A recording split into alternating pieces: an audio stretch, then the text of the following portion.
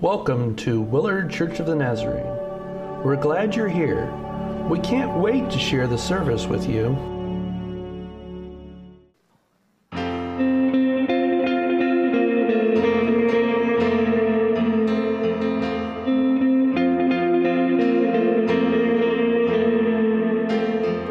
Remember those walls that we called sin and shame?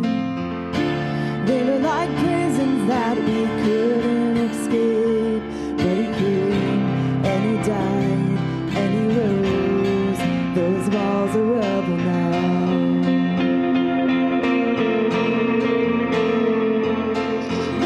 Remember those giants we called death and grave? They were like mountains that stood in our way. But he came and he died and he rose. Those giants are dead now. And this is our God, this is who he is. He loves us. This is our God, this is what he does. He saves us. He bore the cross, beat the grave. Let heaven and earth proclaim, this is our God, King Jesus.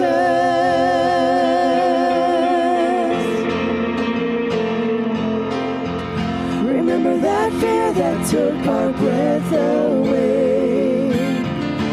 Fear so weak that we could barely pray. But he heard every word, every whisper. Now those altars in the wilderness tell the story of his faithfulness. Never once did he fail, and he never will. And this is our God, this is who he is. He loves us. This is our God, this is what he does. He saves us. He bore the cross, beat the grave. Let heaven and earth proclaim, this is our God, King Jesus.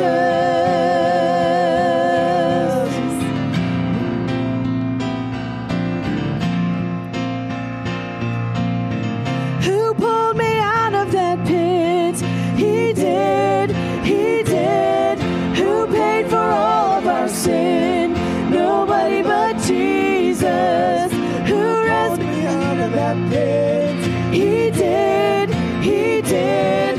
Who paid for all of our sin? Nobody but Jesus.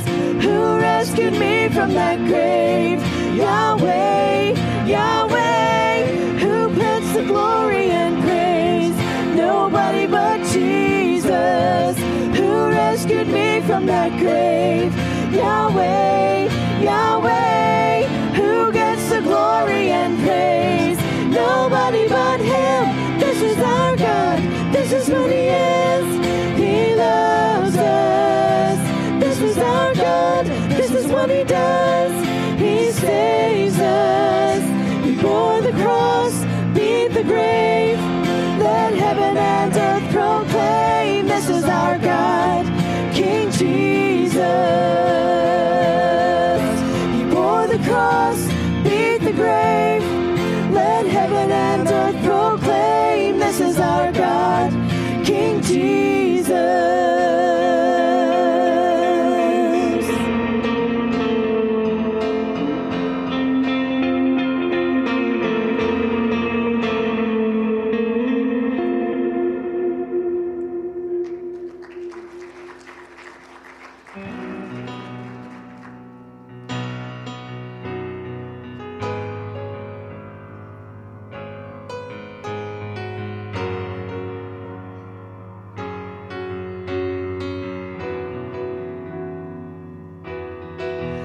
All my words fall short. I got nothing new. How could I express all my gratitude? I could sing these songs as I often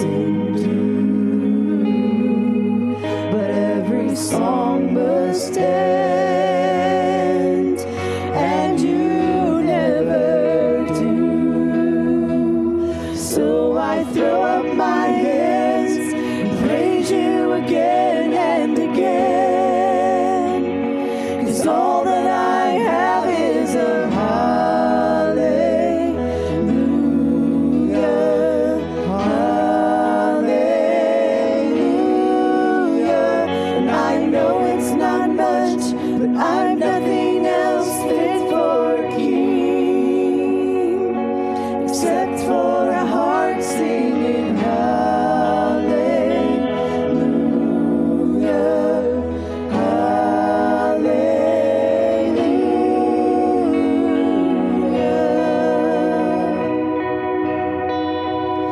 I've got one response. I've got just one move. With my arms stretched wide, I will worship you. So I throw up my hands and praise you again and again. 'Cause all that I have is a hallelujah, hallelujah.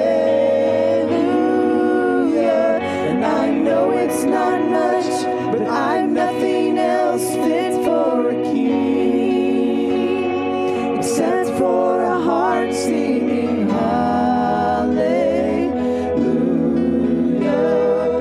hallelujah.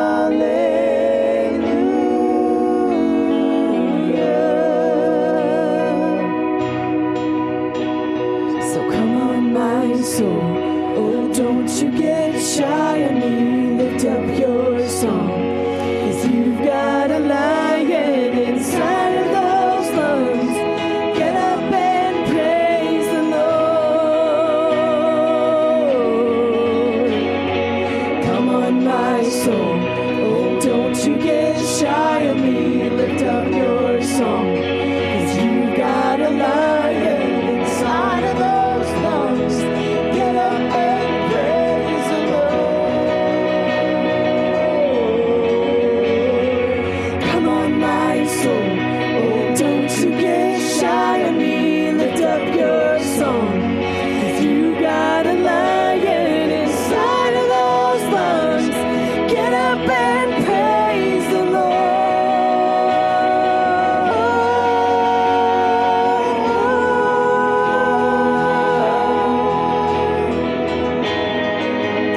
Praise you, Lord. We praise you, Lord. So I throw up my hands and praise you again and again. 'Cause all that I have is a hallelujah, hallelujah. And I know it's not much, but I'm nothing else fit for a king, except for a heart singing hallelujah, hallelujah.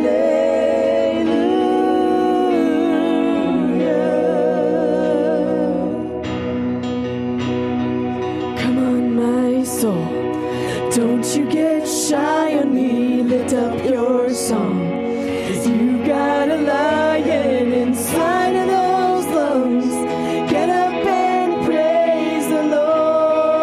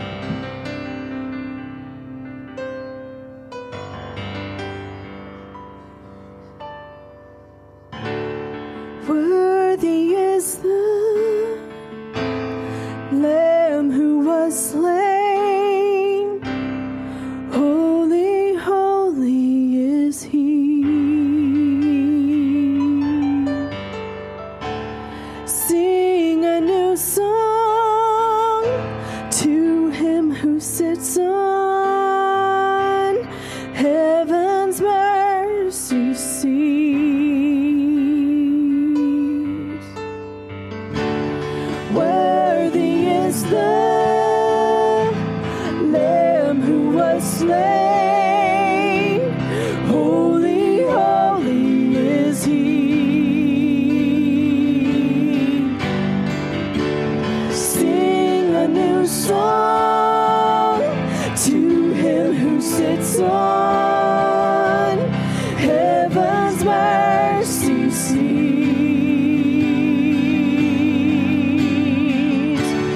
Holy, holy, holy is the Lord God Almighty, who was and is to come.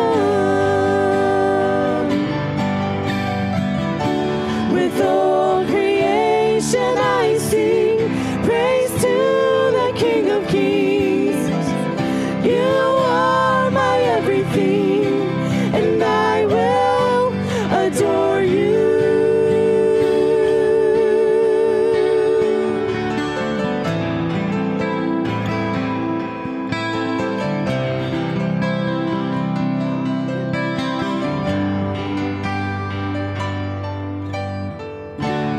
Clothed in rainbows of living color, flashes of lightning, rolls of thunder. Blessing and honor, strength and glory and power be to you, the only wise King. Holy, holy, holy is the Lord God Almighty, who was and is to come. With all creation I sing praise to the King of Kings. You are my everything, and I will adore you.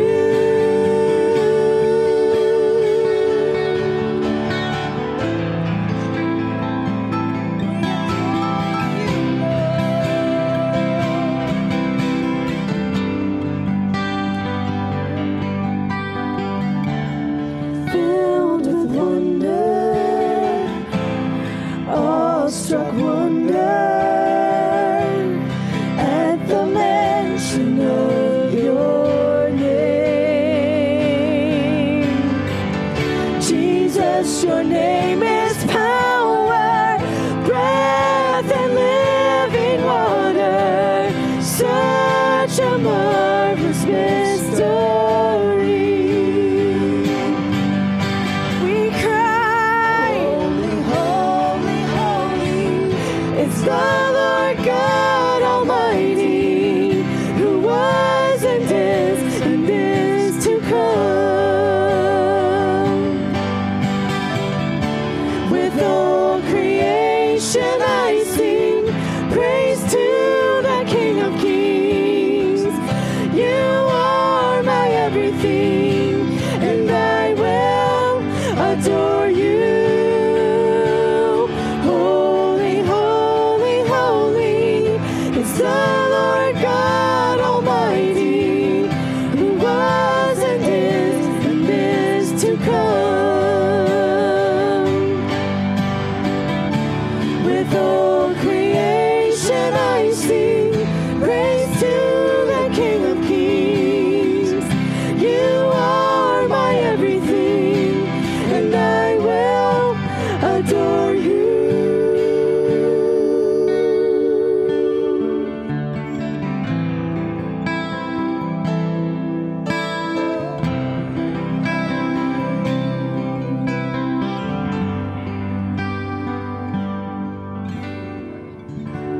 And holy, holy, holy is the Lord God Almighty, who was and is to come.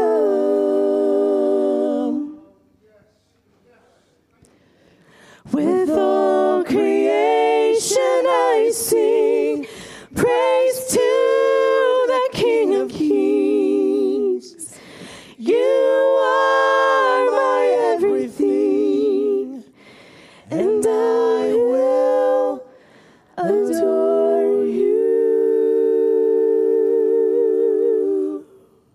So again, thank you so much for having me today. My name is Ashley Morrow, and I'm from Norwalk, so I'm not too far away. And I had the honor of sharing my testimony here with the Celebrate Recovery group a while back. So it's a blessing to be here. So I thank you. I hope this is going to be a blessing to you tonight. I have my amazing husband over here. He is super supportive, so I'm thankful for him today. And I got my mama back there, my good friend Kate. So we go to the Norwalk gathering in Norwalk, and so I kind of brought a little crew with me. Okay. See, now I get nervous. So now I'm sweating. So don't mind my shaky voice. Just give me a second. But we're going to open up in prayer, if you don't mind. We've prayed a lot today, but there is power in prayer. And I would like to go before the Lord before I really open my mouth. So, Heavenly Father, Lord God, I thank you for this day. I thank you for this church. I thank you for every person, Lord God, that you have brought through these doors today. I thank you for the opportunity to stand up here, Lord, and share your word, but share your power and who you are, Lord. It is a humbling, Lord God, experience. It's a blessing that I do not take lightly, but Lord God, I pray as I stand up here that you hide me behind the cross. Lord God, that I would just be an absolute empty vessel for your spirit and your word to speak through, Lord God. Empty me of myself. Be glorified today. May you soften hearts. May you open eyes to see, Lord God. May you bring dry bones to life, Lord. Breathe on this place. Pour out your spirit, Lord God, in a mighty, powerful way, I pray. In the name of Jesus Christ, I pray. Amen. Okay, so I am going to share my testimony a little bit, but we are going to start with Scripture. There is nothing more important. So I'm going to read. It's quite a bit of Scripture, but I feel the Lord, as I've been praying and seeking the Lord before I was speaking this week. So he brought me to John 4. John 4 is one of my favorite stories in Scripture, and I think it relates to the testimony of my life that I'm going to share with you all very well. So it's going to kind of set the stage. So we're going to be talking about, real quick, we're just going to go through actually most of chapter 4 briefly, and the woman at the well, Jesus and the Samaritan woman. This is one of my favorite stories. My husband and I were just talking about it the other day, because when I read this story, I see myself. I see myself very clearly, and I'm sure many of you can see yourself in this story as well. So here, chapter 4, verse 1, we're going to start. Now, when Jesus learned that the Pharisees had heard that Jesus was making and baptizing more disciples than John, although Jesus himself did not baptize, but only his disciples, he left Judea and departed again for Galilee. And he had to pass through Samaria. So he came to a town of Samaria called Sychar. I'm not sure if I pronounced that correctly, near the field that Jacob had given his son Joseph. Jacob's well was there. So Jesus, wearied as he was from his journey, was sitting beside the well. It was about the 6th hour. A woman from Samaria came to draw water. Jesus said to her, "Give me a drink," for his disciples had gone away into the city to buy food. The Samaritan woman said to him, "How is it that you, a Jew, ask for a drink from me, a woman of Samaria? For Jews have no dealings with Samaritans." Jesus answered her, "If you knew the gift of God and who it was that was saying to you, 'Give me a drink,' you would have asked him, and he would have given you living water." The woman said to him, "Sir, you have nothing to draw water with, and the well is deep. Where do you get this living water? Are you greater than our father Jacob? He gave us this well and drank from it himself, and as did his sons and his livestock." Jesus said to her, "Everyone who drinks of this water will be thirsty again, but whoever drinks of the water that I give him will never thirst again.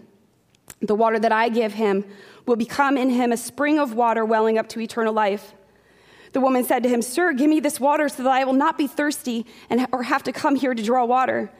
Jesus said to her, "Go, call your husband and come here." The woman answered him, "I have no husband."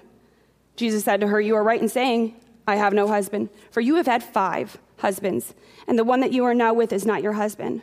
What you have said is true." The woman said to him, "Sir, I perceive that you are a prophet. Our fathers worshipped on this mountain, but you say that in Jerusalem is the place where people ought to worship." Jesus said to her, "Woman, believe me, the hour is coming when neither on this mountain nor in Jerusalem will you worship the Father. You worship what you do not know. We worship what we know, for salvation is from the Jews. But the hour is coming and is here now when the true worshipers will worship the Father in spirit and in truth. For the Father is seeking such people to worship him. God is spirit, and those who worship him must worship him in spirit and truth. The woman said to him, I know that the Messiah is coming, he who is called Christ. And when he comes, he will tell us all things. Jesus said to her, I who speak to you am he. Just then, when his disciples came back, they marveled that he was talking to this woman, but no one said, what do you seek, or why are you talking with her?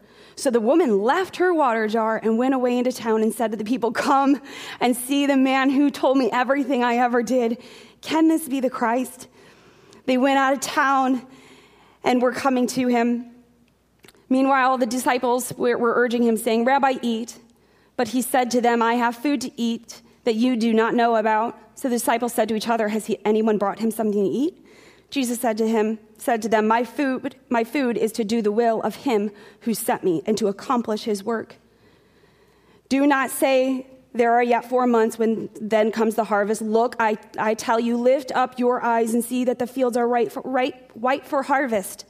Already the one who reaps is receiving wages and gathering fruit for the eternal life, so that the sower and reaper may rejoice together. For here the saying holds true, one sows and another reaps. I sent you to reap that for which you did not labor. Others have labored, and you have entered into that labor.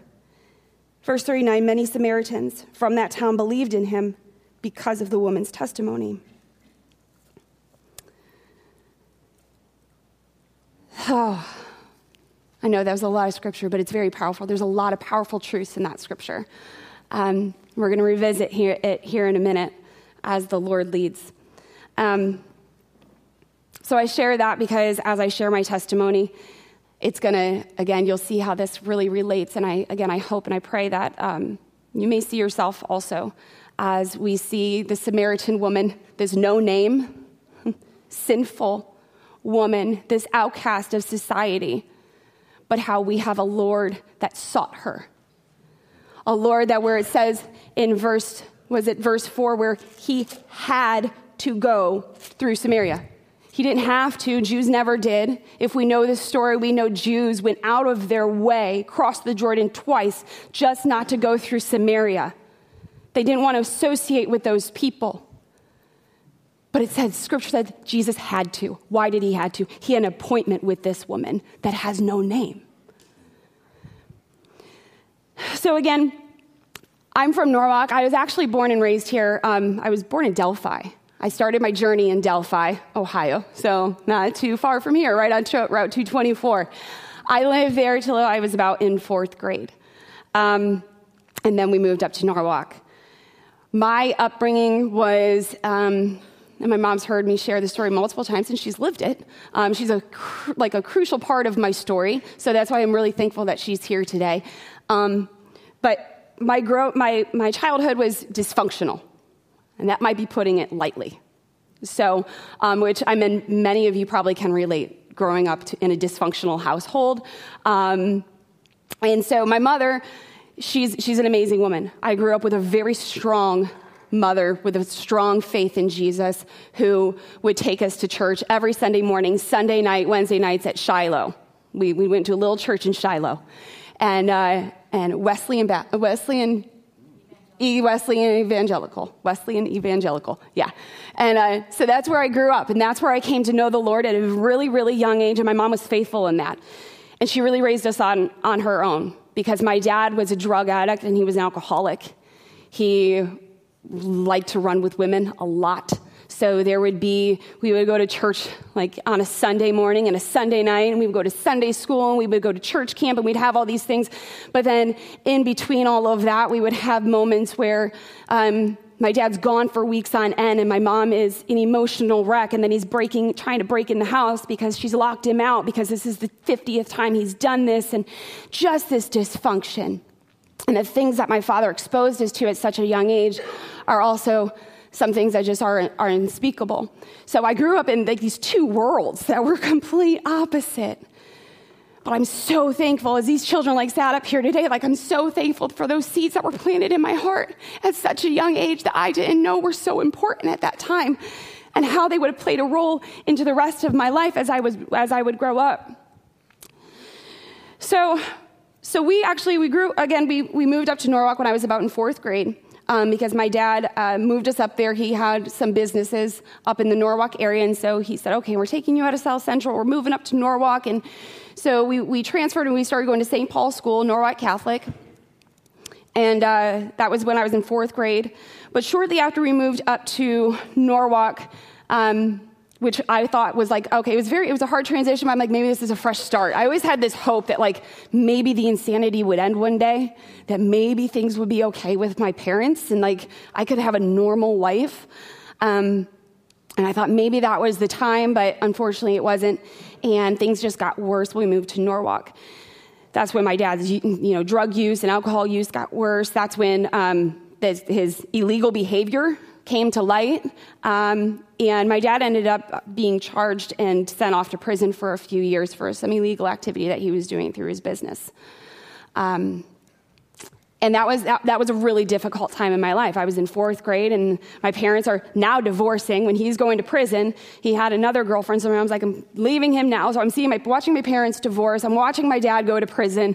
I'm in this new town, and I just feel completely out of control. And that's when I really started at a young age, is like, I don't want to feel pain anymore, so I just shut down. I retreat and I shut down. How can I just not feel anymore? And I recognize that, like looking back, of like that became my coping mechanism. If I can just numb myself and pretend like it's not there, it can all just go away. But it didn't. And shortly after that, that's when I started really acting out. I started getting really rebellious. I was a horrible child.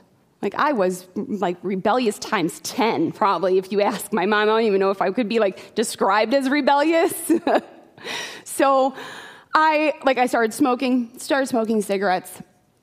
I started drinking alcohol at a really young age. I got to the point where actually when I was at St. Paul's, I just didn't want to, they had rules, like you even had a dress code. Nobody's going to tell me what to wear. Like I was just that like person. And so like that I left St. Paul's and I went to Norwalk because I'm like, they have less rules over here. They have less rules and nobody's going to tell me what I can wear and nobody's going to have their eye on me. I'm sick of people watching me and nothing got better, obviously. And so I was a runner from a young age where I'm uncomfortable here and I'm not happy here, so I run. If I'm feeling pain here, I'm going to run here, and this is going to take it away. I just never could face what I was dealing with. So any way, shape, or form I could get away from it, I did. And so that was a habit of my life. So I transferred from St. Paul over to Norwalk because Norwalk was going to fix it now. Norwalk was going to be better for me. This was my sophomore year of high school. And it did not get better. This is where my drinking became out of control to the point I was drinking vodka before I even had to go to school that day. Me and some friends, we'd sit in the car and drink vodka and orange juice because you couldn't smell vodka on your breath. That was our reasoning, thinking we could, again, get away with it. But then I got to the point where I'm like, I don't even want to go to school anymore. So then I'm skipping class all the time. I'm doing marijuana, I'm smoking cigarettes constantly, and then I'm drinking probably almost every day, all trying to hide this from my mom. But my mom was a single mom, raising 4 kids. I have 2 older brothers and a younger brother, 4 kids on her own. So she's like going to night school, having 3 part-time jobs. And so she was busy. She was doing the best that she could. And so I was out of control. I was a broken child that was trying to fill this brokenness inside of myself in any way, shape, or form. I was doing it through the alcohol. I was doing it through drugs. I was doing it through friends. I was doing it through boyfriends. What is going to fill me? I didn't know. And so I was just searching for anything to fill me. My sophomore year of high school, I ended up getting pregnant. And in my head, I was terrified, absolutely terrified. And I got to tell my mom. My mom, bless her heart, she was just like, I was hysterical in front of her. She was like, it could be worse. Like, it's going to be fine, Ashley. It's going to be fine. And I'm like, okay, it's going to be fine. And I embraced it. And it was during that time that, like, I'm a sophomore, I'm pregnant. I don't want to be the pregnant girl in school. So then I'm like, I'm going to homeschool, But I had 0 discipline for that. So that failed royally. But it was during that time that I had every friend leave me. My boyfriend at the time, he left me. Nobody wants that pregnant girl around.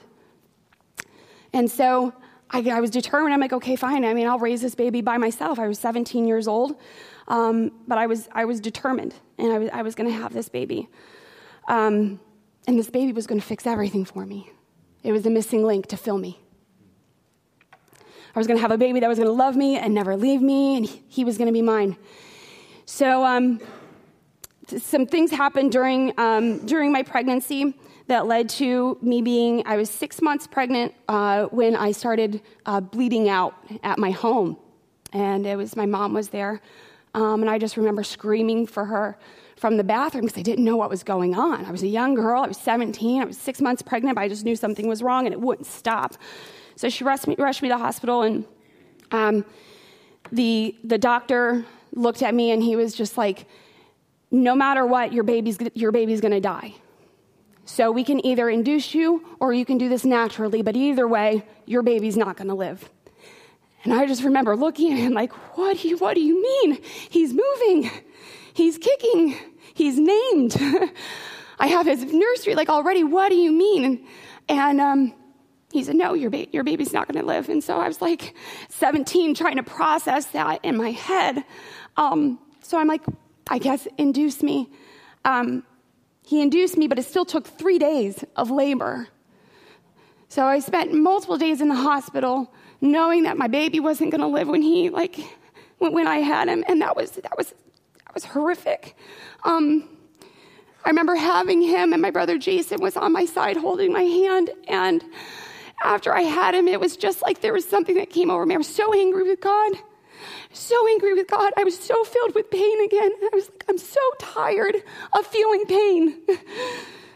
I feel like my whole life has been pain. It's been disappointment. It's been emptiness. It's been rejection. It's been abuse. It's been something I'm just so tired of it. So I left. I remember leaving the hospital. I went back to the house. I was living with my mom. And I kind of shut myself away for a while to try to process what happened. And when I came out, it was I was on a mission I'm never going to feel again. I don't want to feel anything anymore. I'm so tired. I'm so tired of it. And that's what I did for years after that.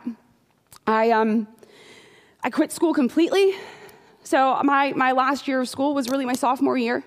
I ended up going back and getting my GED years later, but it was my sophomore year. And I started running. I ended up getting so out of control. My mom had to tell me to leave. She was like, leave. I can't take you in this house anymore. Just go. So I did. And I was like, that was a saving grace for me. Fine, tell me to leave. Because that's what I want anyway. I want to be grown. I don't want anybody telling me what to do. I want to be on my own. I want to make my own decisions and live my life the way that I want to. And so that's what I did. I went and I moved in with somebody else that was much older. It was actually my dad's ex-girlfriend at that time. And then I quickly found my drinking started right back up. Started drinking super heavily. And one day, while I was at a party at one of a friend's house, who was I was 17, they were 25. I mean, that's who I was hanging with at that time. I was drunk, obviously, and they were smashing up pills on a table. And they were all passing out straws, and it was just a normal thing. And they were like, hey, you want to do it? And I was young, and I was didn't want to look uncool. So I'm like, yeah, of course. So I took the straw, and I did what was in front of me. And I not realizing I've never done Percocet before. And that started my opiate addiction. I remember taking down that line of Percocet, and the first rush, the first feeling I had, was this is what I've been searching for my whole life. I don't feel a thing. I don't feel anything anymore. I don't feel pain. I don't feel sadness. I don't feel emptiness. I don't feel anything. It was that was my solution. And that started my drug addiction for years to come. So going from there, I didn't know at that time what that would have done, what that was going to do to my life. I thought I was having fun. I thought I was partying with the friends that I was hanging out with. And I thought I was just doing something that just made me feel really good. But it was only a few short months, and I'm going through withdrawals when I don't have my pills. And it quickly went from, there's Vicodin, there's Percocet, there's OxyContin, anything that I could get my hands on, I was taking. And I was completely consumed by it. There came to a point where I'm like, I needed to get away. I needed I wanted to do like a geographical change again, because something's always going to change because my addiction's getting out of control. So that's got to change. And that never worked. Anything I tried to control my addiction or to fix me or to fill me never worked.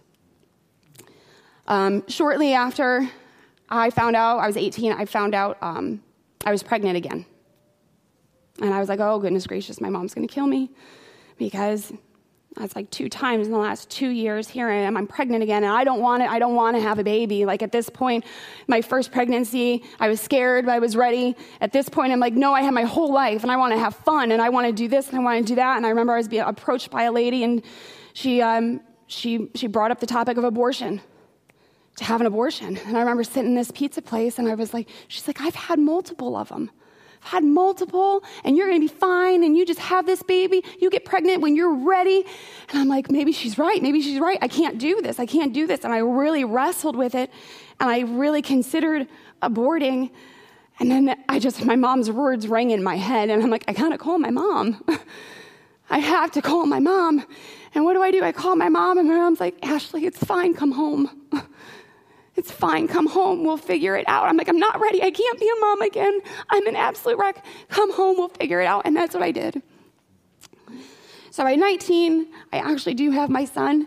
I have my son, and he's 19 right now, actually. And he's one of the greatest blessings of my entire life. But then I have Ryan, and Ryan's going to fix me. Okay, I'm still there. Like, now he's never going to leave me, and he's going to give me a love that I need, and that's all I need to be happy in life, is now I have this baby, and he's going to keep me clean. I'm not going to go back and use drugs anymore. I'm not going to drink anymore. I'm going to get my life together because my son's going to fix me. My son was probably, 3 months, and my mom's raising him because I'm out using. Shortly after my using, it started right where I picked up right where I left off, and it accelerated even quicker than I could even imagine. And so then my mom's raising my son. I'm bouncing from house to house. I'm working my brains out, though, because I'm only trying to keep my addiction alive. That's what I'm doing. I'm working 12 hours a day as a waitress or a bartender, whatever I can do, and every dollar that I have is going towards my drug addiction and others, because when you run in those circles, you're paying for others too. And so, but shortly I can't manage my own addiction anymore. I'm at $200 a day for OxyContin. So I start doing something I said I'd never do in my life. And that's like my story of addiction. I'll do this, but not this. And then before you know it, I'm doing this, but not this. And that's where it started. And then I had a checkbook of my mom's. And I'm like, well, I'll just write some checks and cash them at my bank and then pay her right back. And I got friends around me going, oh, yeah, we'll help you. We'll give you the money. We'll pay her back. I'm like, okay, we got to get the money in her bank account before she knows it's gone, otherwise I'm in trouble.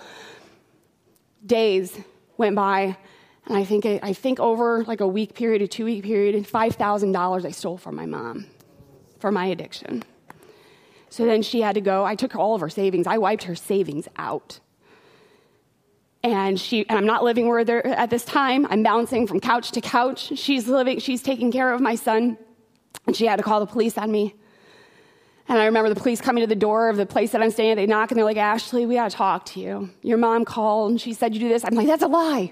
It's a lie. She tells me I can use her checkbook. I'm just trying to, I've never been in trouble before. I'm trying to lie my way out of it, and they're like, well, we need to figure this out. You need to have all the money back to her, and sort this out, whatnot. Well, I never did, so it was only a couple days later. I'm going to leave to get my son to visit with him for that day. And I'm surrounded by all 3 streets of where I'm at in Norwalk. There's a cop on this side of the driveway. There's a cop on this side of Whittlesey and a cop on Buskey. And I was like, oh, gosh, I'm not going anywhere. They've got me surrounded. Never in my life have I thought this is going to be where I'm sitting at, and this is what I'm going to be experiencing. And sure enough, they got me. They arrested me for felony theft and forgery, and I was booked into the Huron County Jail. And I would love to say, like, that was my wake-up call. Like, I can stop and be like, and then everything changed, and I learned my lesson, and that's not it. I was released. I ended up going through the court process. I ended up being put on probation because I had never been in trouble before, and they were going to put me through counseling, and I had to do all of this other stuff. But over the next 3 years, my addiction only progressed, and I only got in more trouble. I violated probation. I don't even know how many times. I ended up in the Huron County Jail more times than I can count. 10-day stays, 20-day stays, 30-day stays, all because I'm testing positive for cocaine. I'm testing positive for crack. I'm testing positive to then eventually heroin. Because it didn't stay a pill addiction. Eventually, again, everything progressed to where I'll do this, but not this. I'll do this, but not this. I'll do my pills, but I will never put a needle in my arm. And then the day came where I put a needle in my arm. And I just remember watching, like, how did I get here? But I don't know how to get back. There's no getting back for me. I don't know how I got here, but I'm in so deep. I don't know how to get out of this. But what I do know is when I use, I don't feel. And it's filling something, but I just got to use more because I'm becoming more and more empty as this cycle goes. The more I use, the more empty I feel. So the more empty I feel, the more I use, and I'm stuck in this cycle, and I can't see past it, and I can't get out of it.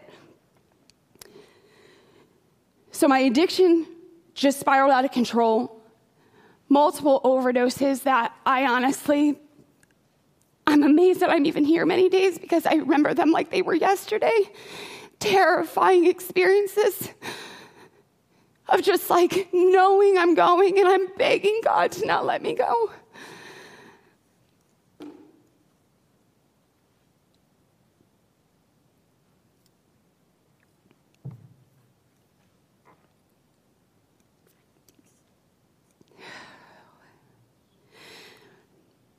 So here I am, I'm a heroin addict. I have no custody of my son. They took my son from me, rightfully so. I have no home, I have no job, I have nothing. I've completely I feel like destroyed my life, jumping from relationship, jumping from drugs, jumping to alcohol, going to absolutely anything that would fill me. And I'm at the end of myself. I violate probation again. I know I'm going to jail. And I'm not doing this again. I'm not doing this again. I can't go to jail anymore. I'm just tired of this cycle. Because what I would always hear is, what's wrong with you, Ashley?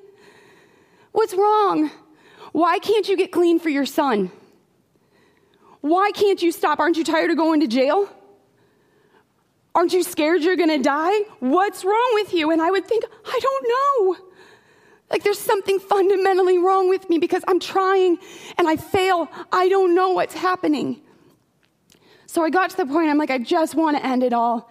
And I had attempted suicide because I knew I was going to jail. I had taken some pills. I had slit my wrists. And it's all kind of a blur that day. I remember, though, driving to the hospital. My mom worked at Fisher Titus. And I was standing, oh, goodness, that time goes fast. I'm sorry. I'm standing in front of Firelands Counseling and Recovery Services with police around me, and there's my mom, and I just remember asking them to smoke a cigarette before they took me, and I just remember them handcuffing me and me standing in front of my mom, and I don't know if my mom even remembers this, and just saying, I'm sorry. I'm sorry. I'm sorry I'm a disappointment. I'm sorry I'm so broken. I'm sorry. They booked me into the Huron County Jail. I woke up 3 days later and didn't even realize how I got there. They had me up in observation because they didn't know what was wrong with me. I was so out of it. They didn't know if I was going to die. So they kept me up in observation, and I had no running water, no mat, no nothing. I had no pants because they were afraid because I was suicidal. And I remember they just knocked on my cell and they said, Pew. They called me by my maiden name. And they said, you have a visitor. And I remember sitting on that concrete slab with like the weight of the world on my shoulders going, who would want to see me? I don't want to see myself. And God, why am I here? Because I don't want to be here anymore. I don't want to be on earth anymore because I can't do this. So they give me clothes, and I go out to the visitation, and it's all empty because I'm not in a pod for visitation. And there's my mom. There's my mom, and she's as pale as can be. She looks like she hasn't eaten. She hasn't slept in days. And I just looked at her, and I'm like, what are you doing here? Why are you here? And she looked at me, and she was like, I will never leave you. Like, your Father in heaven's never going to leave you. And it was like at that moment where I felt like Jesus invaded the Huron County Jail. Like, I came face to face with Jesus through my mother. Eyes of love in my sinfulness, in my filth, in my brokenness, in my emptiness. She came to me and said, I'm here. I'm not leaving you, and I love you. And it was at that moment where like my eyes were open to see who Jesus was, to see the love of God that chased down a broken, heroin-addicted person like myself. And I said, Mom, I want help. Get me help. Please get me help. She went straight to my probation officer and she begged for them to give me, not to give me jail time, but please send me away somewhere. They agreed. Judge Ridge gave me 6 months in an inpatient facility where I spent 6 months figuring out what is going on, pulling back the layers, dealing with a lot of the mental health side of things. But oh my gosh, I got to meet some amazing people that would come. This two older couple, they were in their 70s, 80s. They were coming every single Sunday to take women to church. That's what they did. They would pack them in their car and they would take them to church. So I found these two, and I'm like, I just clung to them. And eventually we're doing a Bible study in the treatment facility, and I'm just digging into the Word of God. It just shifted my life. And I'm so thankful for that day that Jesus came through my mother and met me where I was at. I was still like the Samaritan woman. I was in unrepentant sin. I was bouncing around trying to fill my life with all of these things, and I couldn't fill it. And that's what we do, though, isn't it? We look at the world and we're like, what is going to fill me? What is going to make me happy? What is going to satisfy me, right? And we're only left more empty. Where Jesus is like, I have the living water. I have it. Thirst no more. I have everything that you need. The gift of God, eternal life. This is all going to fade. And that's what I'm just so thankful for. And so I did. I came home. After 6 months of treatment, I completed my probation successfully. And yeah, right? It was a challenge. Probation took me a long time. And I was so thankful. My probation officer even, like I had to do AA and NA. Those were requirements, part of my probation. But I recognized, like, I need Jesus. So I got my probation officer to approve Bible studies for my AAs and my NAs, you know? And so I got to bring that into my recovery, and then that helped open the eyes of my probation officer, which was really neat, because I'd get to share Jesus with her sometimes. And she would just kind of stare at me blankly, like, I'm not allowed to talk to you about these things. I'm like, I know you can, but I can. And I would share Jesus with her, and it was really, really neat. And so now, here I am. It'll be 15 years this April. 15 years.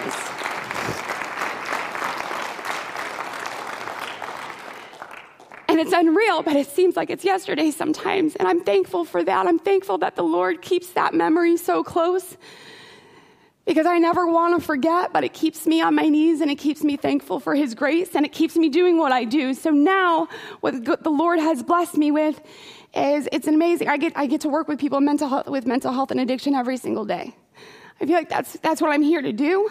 So I work for the Huron County Board of Mental Health and Addiction Services, and that's why I help people get into treatment. I help people get into detox. But I'm also very clear on my faith there. And then these are amazing opportunities where I get to share what God has done and what God continues to do. I ended up getting custody of my son back. I got married. My husband and I just celebrated 10 years of marriage in August. He's a great man that just supports me and loves the Lord too. And I'm so thankful for that.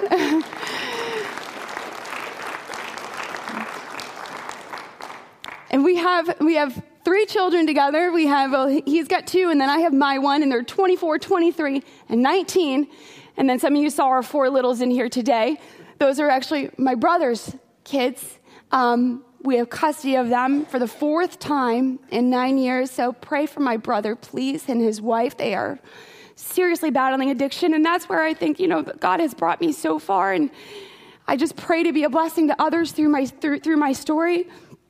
But if we can just real quickly again, shine the light back on Scripture on who Jesus is.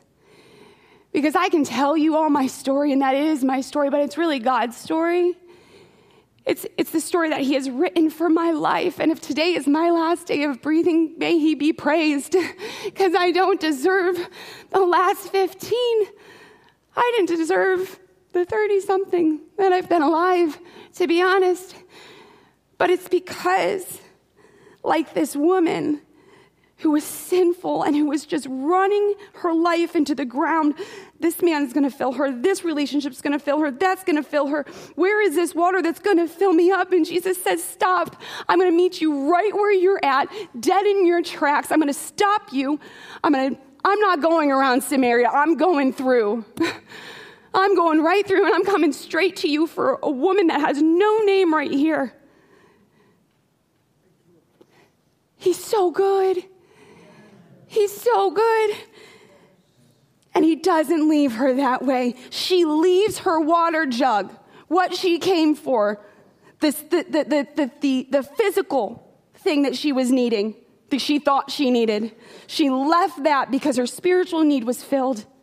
And she ran to the town to say, come, it's the Messiah, because he revealed, I am he. I am the Messiah. I am what you need. If your eyes would even see the gift of eternal life that God has for you and how you can be spiritually filled and no longer have to run to drugs, no longer have to run to alcohol, no longer have to run to relationships, no longer have to run to this addiction or that idol. I am he, and I'll fill you. And we see that because she drops her water jug and she runs back to the town and she says, come and see. And they did.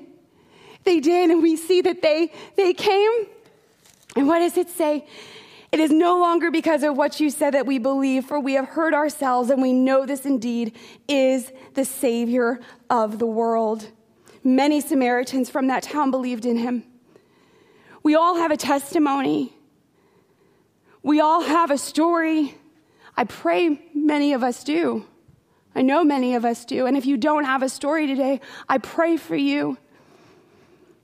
I pray for those of us who, when you have received Jesus as Lord, that we have a story that we can run into our towns, like you were sharing earlier, in our grocery stores, in our at the gas station. May our eyes be open to see what's in front of us, to see those opportunities, to see those divine appointments, to share our story. Where did God meet us when we least deserved it?